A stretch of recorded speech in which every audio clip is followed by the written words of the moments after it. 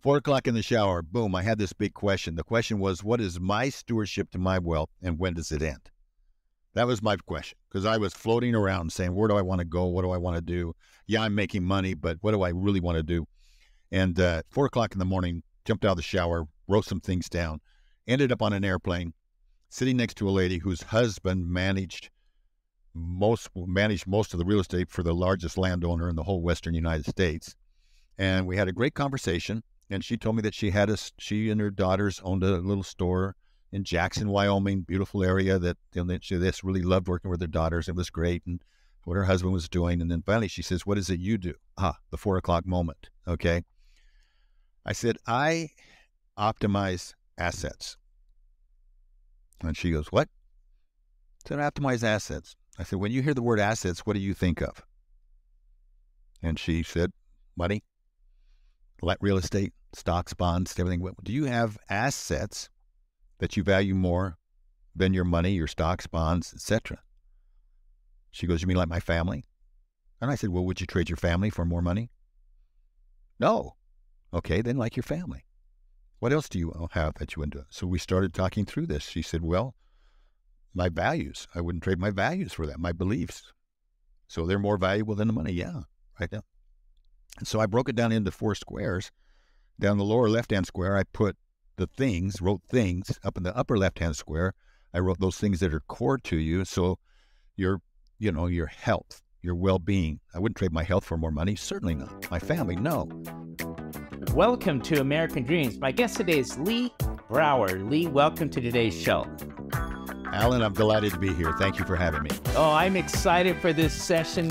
Lee, I've sat in classes with you on management consulting techniques, strategic planning, and so we're going to have a great session today on those topics. But before we get started, for the listeners, can you give us your background of what led you up to where you are today? Yeah, well, let's give the really short version of it. I think that's out of college, when I was in college, I started selling mutual funds and term insurance. I was there on an athletic scholarship, but unbeknownst to the NCAA, I guess, I was working on the side. But and so that gave me a good background in finance. From there, I was fortunate to be hired by a firm in Los Angeles, which was one of the most renowned estate planning, financial planning firms in the United States. They had clients that included a former president of the United States, lots of entertainers, sports athletes. So I always say I worked with these famous people, but what that means is I carried the files into the room. But, but still it was a great start. I fell in love with the concept of estate planning. I became a student of, I would go to probate courts and I would become a student of how money moved from one generation to the next. And eventually then left and created my own business, and we became national. And in the constant question of how do you create value for your clients, a concern was that 97% of family wealth, statistically worldwide, never survives the third generation. And I said, well, why are we doing estate planning if only 3% of the assets move from one generation to the next? And in looking at that, I thought, well, that's kind of an indictment on the industry. And so I started searching for other things. In fact, considered even getting completely out of the industry. Took a couple extra classes and actually went back and I thought maybe I'll go to med school, become an ER doctor, because then you make a difference right off the bat. And but unfortunately, or fortunately, certain things happened along the way that brought me full circle around, and we started focusing in on primarily families, entrepreneurial families. And we've recognized over the years that the greatest impact that we can have with others is to work with entrepreneurs who love their families and really want to make a difference, believe in God, have a good, strong faith base, and want to make a difference on the planet. Working with these entrepreneurs, I started to attend and get coached myself. So that opened up the door to mentoring more and more. And probably over the last 20 some odd years, I've had the opportunity to mentor close to 1,000 entrepreneurs that own their own businesses, are highly successful, and a good majority of whom really want to make a difference. So, and I love that. Well, Lee, it's an amazing story, and you've outlined your approach to life, and that is when you see situations, you immediately try to problem solve, what solution needs to be put in place.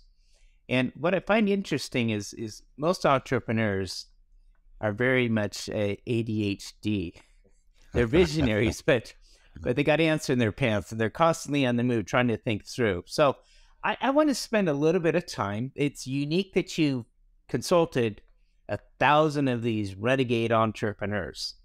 And often, sometimes entrepreneurs, fail to see their own weaknesses, which is a stumbling block. And so my question is this: how do you help a highly successful entrepreneur bridge the gap between their current success and their future goals?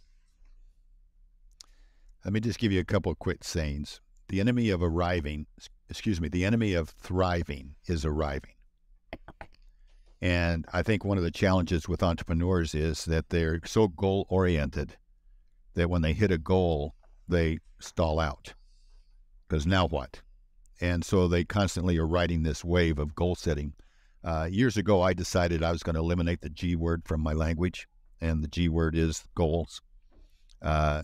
Contrary to what a lot of people say, there's been several studies, one even from Harvard Business School, Wharton School of Management, Kellogg School of Management, Eller School of Management, were together. They concluded that traditional goal setting has done more to harm corporate America than almost any other concept. That caught my attention. Okay, that caught my attention. Well, if you're not going to set goals, what are you going to do? And so then I determined, well, not only am I not going to set goals per se, the way that traditional setup, what I am going to do is I'm going to eliminate finish lines in my life. And if I can help entrepreneurs really that are more focused really on the journey, eliminate the finish lines in their lives, because goal setting goals is really like a finish line, isn't it? And then you arrive, and then what? And then if you're also running a company and you start doing goal setting, it encourages cheating. It's more around motivation. It's less around inspiration. And so what is that thing that's bigger? What is it, that real difference that you can make that you can never achieve? So, for example, can I improve character? Can I improve competence? Can I improve, can I improve connections? How many connections I make? Can I improve compassion? And really kind of focus in on the journey and then watch what comes along the way. So if I can help an entrepreneur, basically what somebody said, Lee, what you do is you give progress a home, you give progress a future, you give success a future. That's what they say. You give success a future. And so if I can help you, if I can help an entrepreneur be able to see something that's beyond the next goal and consider that to be a milestone rather than a goal, it's just a milestone to something that's even bigger, and I can keep you in motion, then your ability to achieve your future is always going to be bigger than your past. So, folks, first of all, focus on those things that matter most. Don't let go of those. When you say yes to something, ask yourself what you're saying no to. Most entrepreneurs say yes to way too many things. And so if you just follow that formula, what am I saying yes to? If I say yes to this, what am I saying no to? So I would say that's one, no finish lines. Two, have something that's bigger, that to look forward to, that transcends the current journey, and celebrate the journey. Have gratitude in every step of the journey. You mentioned that goals are often a stumbling block, and not to use the G word. But I'd like to, which is very unique, because everyone else is saying set goals, accountability. Right. But if I could take that a little bit further and talk about the common mistakes of an entrepreneur, and this is where maybe I'm getting into mindsets and how they think and what stops them from moving companies forward to, they may be successful, but really getting to the next level. I break entrepreneurs down into two broad categories, mindsets. Both are essential, both are powerful. I think one is driven by motivation. I think the other is driven by inspiration. And to make a point, can people be motivated to cheat? I think they can. It starts right out of the blocks. Your dad's going to give you a whipping if you don't get a good grade. You know what I mean? So I'm going to peek on that guy's paper just to save the belt. Okay. But it transcends and it moves up the ladder. Can people be inspired to cheat? When you're inspired, It's that breath that's elevating you to a higher position. It's moving you up. So it's difficult to say I've been inspired to cheat. You might find circumstances where it would be inspirational to cheat, but I think most times no. So as you look at from a standpoint of of having a reservoir mindset, reservoir mindsets are very focused on how much shoreline can I get? How much water can I get in my reservoir? How do I get bigger fish in my reservoir? Well, the only way you're going to get bigger fish in your reservoir is to buy them. Look at that guy's boat over there. I want a boat just like that. And what happens is as you succeed, as you move along as an entrepreneur, you're always looking for the next bigger boat. And so there's no that level of satisfaction. And so then you arrive and the enemy of thriving is arriving. And so then where do you go from here? And ultimately, the reservoir starts to shrink up and die. You contrast that with a river mindset. If an entrepreneur can grasp hold of the river mindset, rivers are always focused in on the flow. They're more interested in controlling the flow. Rivers in flow attract tributaries. They attract wildlife to their shores. They create spawning beds naturally. They create electricity. So it's not just about receiving, it's about giving. It's continually adding value. So they irrigate pastures, they irrigate crops, they can create electricity. And so it's looking for how do we find and discover inside of each of us, what is that river mindset that we're looking for. Sometimes we have to experiment with the reservoir for a long time before we realize that it's not giving us that inspiration. Yeah, we might be motivated to get that next boat, but we're not inspired to create electricity for a whole community. We're not inspired to irrigate a pasture for this. So it's a shift in the mindset. If everybody's looking for their bigger future, everybody's looking for their purpose, their meaningfulness. If their future does not include others, if their purpose does not include others, it's not a true purpose. So helping entrepreneurs look at those things that have given them joy, where they put their unique ability, where their talents, and then ask themselves, how can I start doing more of that? And that just starts to narrow down with time. And there's some amazing pioneers that are rivers that are creating great, having such amazing success, making that shift. Changes completely their business. Completely. Lee, I often, we're in the same industry. And one of the things that I'll often encounter is an individual that is trying to scale a company or a business or trying to get to a certain level. And you mentioned something about making sure that as you go through life that you have a good foundation. How does a person find what is their foundation? Where do they begin if they're like, well, I'm not sure. I just want to make a lot of money. So if I were to ask, typically if I'm sitting down with somebody, some of the first insights was, I can still remember sitting down next to as the thought process went on, and I hit like, when do you get your great ideas? They're like, when you in the shower, okay, boom, it hits you, Yeah. 4:00 in the shower, boom, I had this big question. The question was, what is my stewardship to my wealth and when does it end? That was my question, because I was floating around saying, where do I want to go? What do I want to do? Yeah, I'm making money, but what do I really want to do? And 4:00 in the morning, jumped out of the shower, wrote some things down, ended up on an airplane, sitting next to a lady whose husband managed most of the real estate for the largest landowner in the whole Western United States. And we had a great conversation. And she told me that she and her daughters owned a little store in Jackson, Wyoming, beautiful area that she just really loved working with their daughters. It was great. And what her husband was doing. And then finally she says, what is it you do? The 4:00 moment. Okay. I said, I optimize assets. And she goes, what? I said, optimize assets. I said, when you hear the word assets, what do you think of?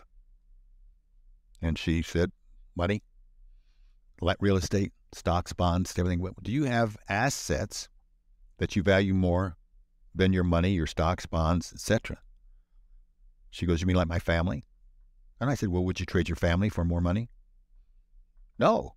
Okay, then like your family. What else do you have that you wouldn't do? So we started talking through this. She said, well, my values. I wouldn't trade my values for that, my beliefs.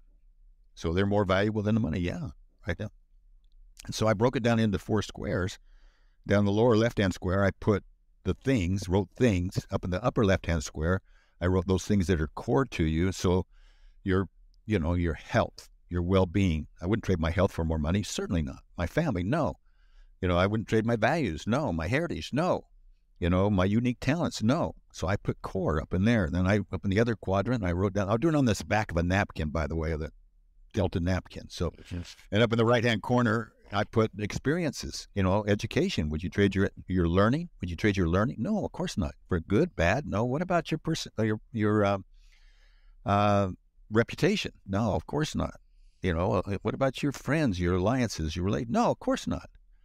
And so, in all this, you started realizing. Then there was one empty quadrant down there, and I said about there, what about when you leave this planet? Would you want to be somebody that contributed more than you consumed, or consumed more than you created? And she said, well, I certainly. What about your children?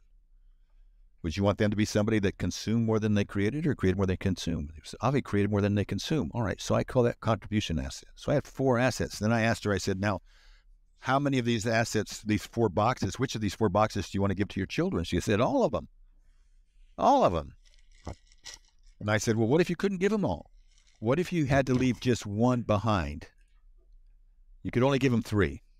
Which one would you leave behind? And it took her all of about a fraction of a second. She took her finger and she put it right on that lower left-hand quadrant. She said, the financial. I said, wow, why did you say that? She says, because I know this, that if my kids are bankrupt here or here or here, this is going to go away. But if they're rich here, here, and here, this is going to take care of itself. And that was a turning point for me, because I was asking myself, what is my, why am I even in this business when I look at those statistics? And now that business has graduated. I wouldn't say I'm in the financial services business. We've moved beyond that, where it's just one of the quadrants, but it's still, at that point, made a big shift for me. And I think when people get down to it, you don't see them sitting at their graveside saying, I wish I had more assets. I said, I wish I'd have spent more time with my family. I wish I'd have taken better care of my health. I wish I would have learned more from and experienced more out there, really enjoying life. I wish I would have given more. I wish I could have helped more people. That's what they're saying. But sometimes it takes a pause that gets them to that reality if you had to choose. And then, so what are you doing now to do that? And then once they kind of get it, then to help them develop a pattern of thinking that way, move it through them to their family, and then into their business. It's interesting, Alan. I get calls from people all the time to help them with their business. And I have lots of success stories of businesses that were here to here. So they'll call me up and say, can you help me with my business? I said, maybe. You and your spouse come and spend a week with me. Spend 3 days with me. It's not a week. Spend 3 days with me, and we'll decide. And they're like, my spouse, what does he or she have to do with it? I say, exactly. And so it's pretty much the approach that we've taken. We've learned over the years that if you just pause, long enough to pause, and you ask yourself, what are those things that I value even more than my money? The things that I would not trade for more money. Would you trade your children for more money? No, of course not. Would you spend your time with your children? No, but we do it all the time. We've all done it. Would you trade your health for more money? No, but we all done it. So it's just getting that back and spend. And it's really amazing, because I think at the heart of most entrepreneurs, they just need to have that wake-up call. And they need to see that there's systems in place that they can be in harmony with that and still make even more money. That's the bottom line, is they actually make more money. It's interesting, this concept that we're talking about of purpose. A lot of people don't understand. There was a Dr. Seuss book about the bird having a special feather, and everybody in the flock wanted to have these special feathers, and so they all got a special feather on their back, and then they looked at the one that had an opposite feather where everyone had started, so they kept flocking, to always try to get something that was unique and never arriving. Yeah. I think the concept of money sometimes is misleading. And I guess I just want to add to your testimony. Thank you for this great wisdom that, I met people who have sold companies for billions of dollars and then comment, I am not happy. I could have anything I want in this world, but I'm not happy. And furthering the question, the comment comes back to happiness cannot be bought. And it exists within others and relationships. So, Lee, I want to... I think one word on that. Happiness you can't pursue. Happiness ensues. Thank you. That's great. That's a great, well said. Mm-hmm. Let me go into sharing some important lessons that you've learned in your career working with high-profile clients, building your own company, and how these lessons have shaped your coaching and mentoring of others. And you said you did this over 1,000 times to the entrepreneurs. What have you learned along the way? Well, a lot of what I've learned has been a result of what I've learned from them. You know what I mean? And different things that's happened. I had an experience where I was invited to go to Mongolia right after the Iron Curtain came down. And there's a lot of stories embedded in that. I spent quite a bit of time there. But I got to meet with the president of the Mongolian Stock Exchange. Now imagine a country that had been under communist rule and there had been no entrepreneurs. Okay, you know what I mean? And his role, a young man, we called him Zolo because we couldn't pronounce his name, and he was okay with that. Being charged with the responsibility of taking all these businesses that were owned by the government and making them privately held. And he was tasked with an enormous responsibility. But there was a moment in that, and I had my 16-year-old son with me at the time. I wanted to give him a good experience, and he was sitting there listening. And so we got talking with Zolo, and he told us about the hours that he was working, and they were long and arduous. And I said, what drives you? And he said, well, you see these kids standing outside the door? They started lining up at 3 o'clock in the afternoon to learn all about entrepreneurship, capitalism, learning all about that. And they would stand there in the freeze. It was below zero. It was like below 4 degrees or something. It was cold. And then they would let them in for hours and work with them and then send them home and have to finish up the day. So they were working long, long hours. And that's when I said, wow. And that's when I asked him, what drives you? And he says, well, right now in our country, we have about a 200% inflation rate. We get 120, we're charged 120% on loans we borrow from the bank. We get a 60% interest on our savings account. We have a total disruption of balance of trade. We don't have any windows in our hospitals, where our children's hospitals, everything's bad. And he said the Politburo had to be elected for the first time, and they stood up and started saying, it's all the problem of the U.S. It's this capitalistic system. Here's the problem. And the newspapers came by and asked me what I thought. And I told him the truth. And then he said, you see these teeth right here? And you could see his teeth have been knocked out. He said, I ended up at the police station for 3 days. He says, I learned right then and there that everything that I own, my house, my car, my clothes, everything, can be taken away from me like this. Except for what I have right here. And nobody can take that. Now, I thought that was the lesson for a long time. But there's a further lesson that channeled my entrepreneurial career, channeled a lot of the things that we've learned. And that's what he said next. I'm glad I took down a notebook, a journal on it, because it's what it said next that made the difference. And my son and I, we talked many times about that experience because I wanted him to hear that about education. And I thought that was the real meaning. But what he said next was this. He says, what I have right here is of no value to anybody except me, unless I give it away. And once I give it away, it has a life of its own. So that was a shift in my thinking completely, in that these experiences that we have as entrepreneurs, as running businesses, if we sit down and identify them, what are those moments that made us feel most proud about the work that we're doing? And if you could identify those moments, there's underlying principles of underlying those moments. Everybody can talk about their values. Values mean nothing in my book. So you say, this guy's crazy. He doesn't believe in goals. He doesn't believe in values. No, I believe in goals. I just don't believe in the way they're used. I do believe in values, but values that are actualized are principles. Principles then are for entrepreneurs. If you can uncover their principles, this is what you can always count on them to do. And if you can always count on them to do, if you can identify them, link them to stories, then you're going to develop a culture. And culture is what drives, culture eats strategy for breakfast. And if I'm an entrepreneur, I've been a rugged individualist my whole time. I don't understand culture.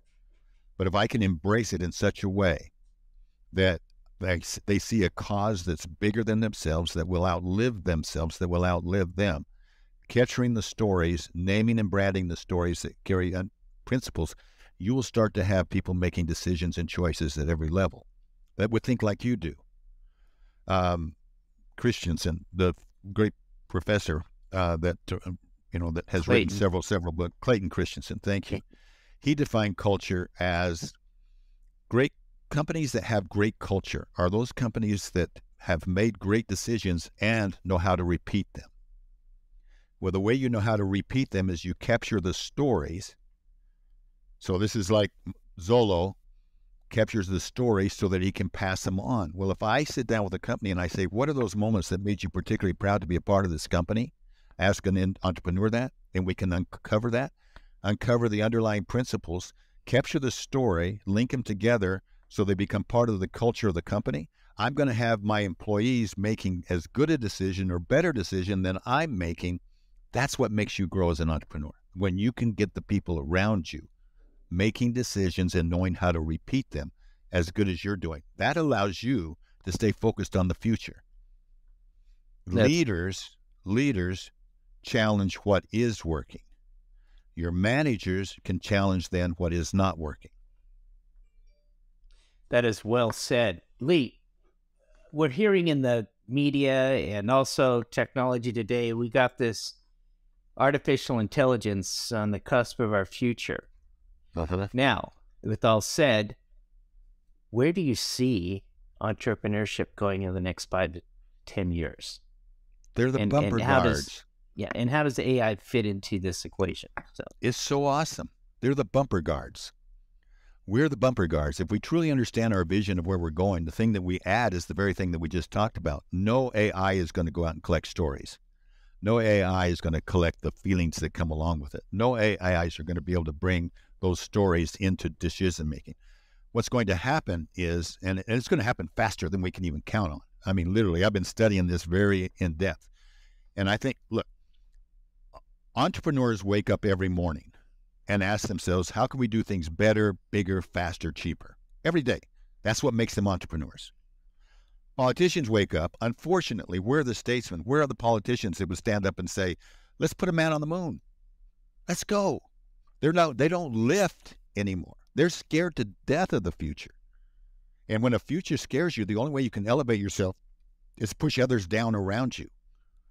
But the entrepreneur now has the opportunity to be the bumper guard. It has the opportunity to take what they do best, stop being the rugged individualist, use this artificial intelligence to accelerate what you're doing, and cast that vision into the people that they work with, into their customers, and be able to say, don't be afraid of this, lean into it. Sure, there's going to be the evil ones that grab it and use it for bad. But it's happened in all of technology. That's why we need bumper guards. And entrepreneurs, candidly, entrepreneurs that believe in a higher power, that love their family because the family's under assault.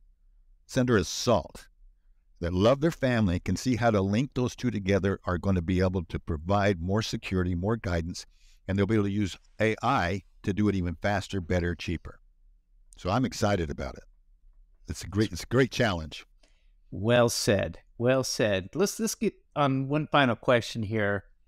Balance. You've mentioned family, professional life.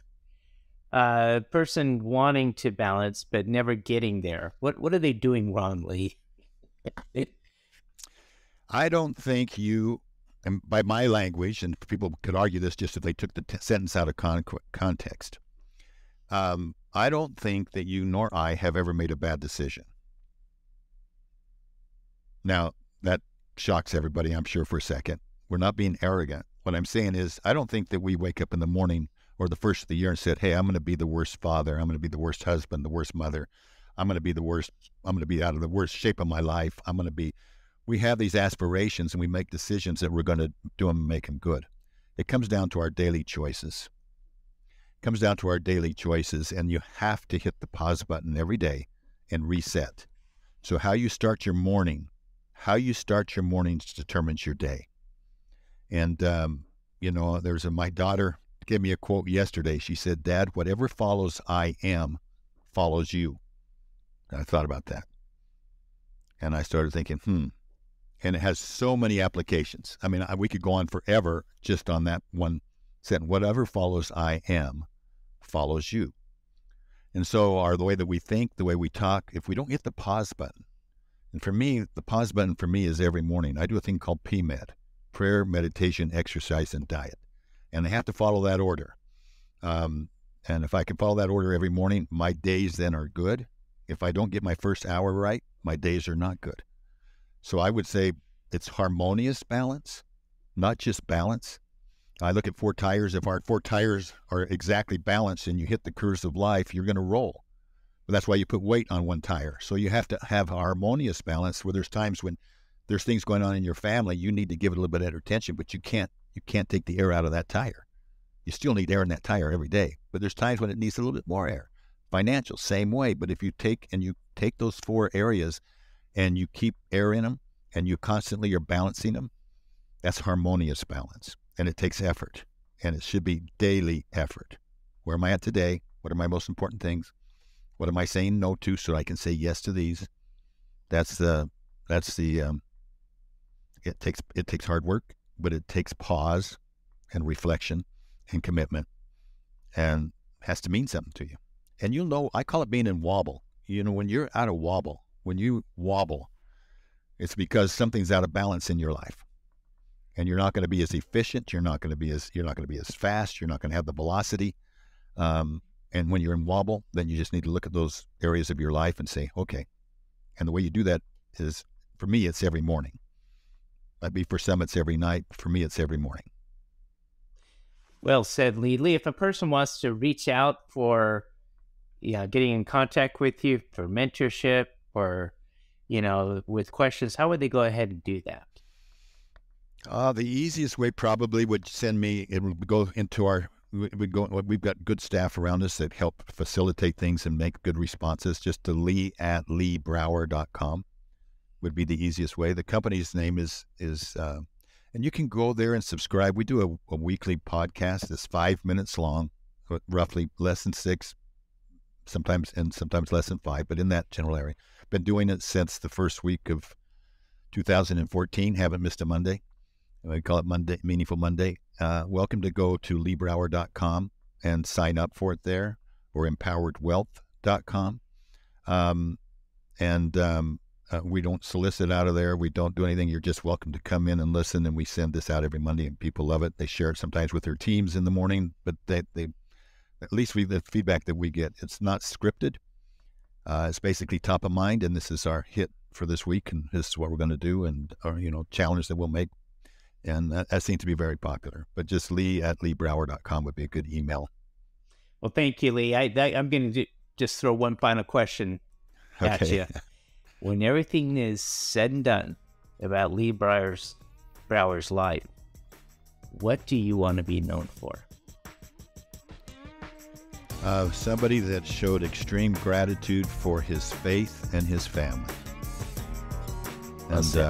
And it was demonstrated by his actions.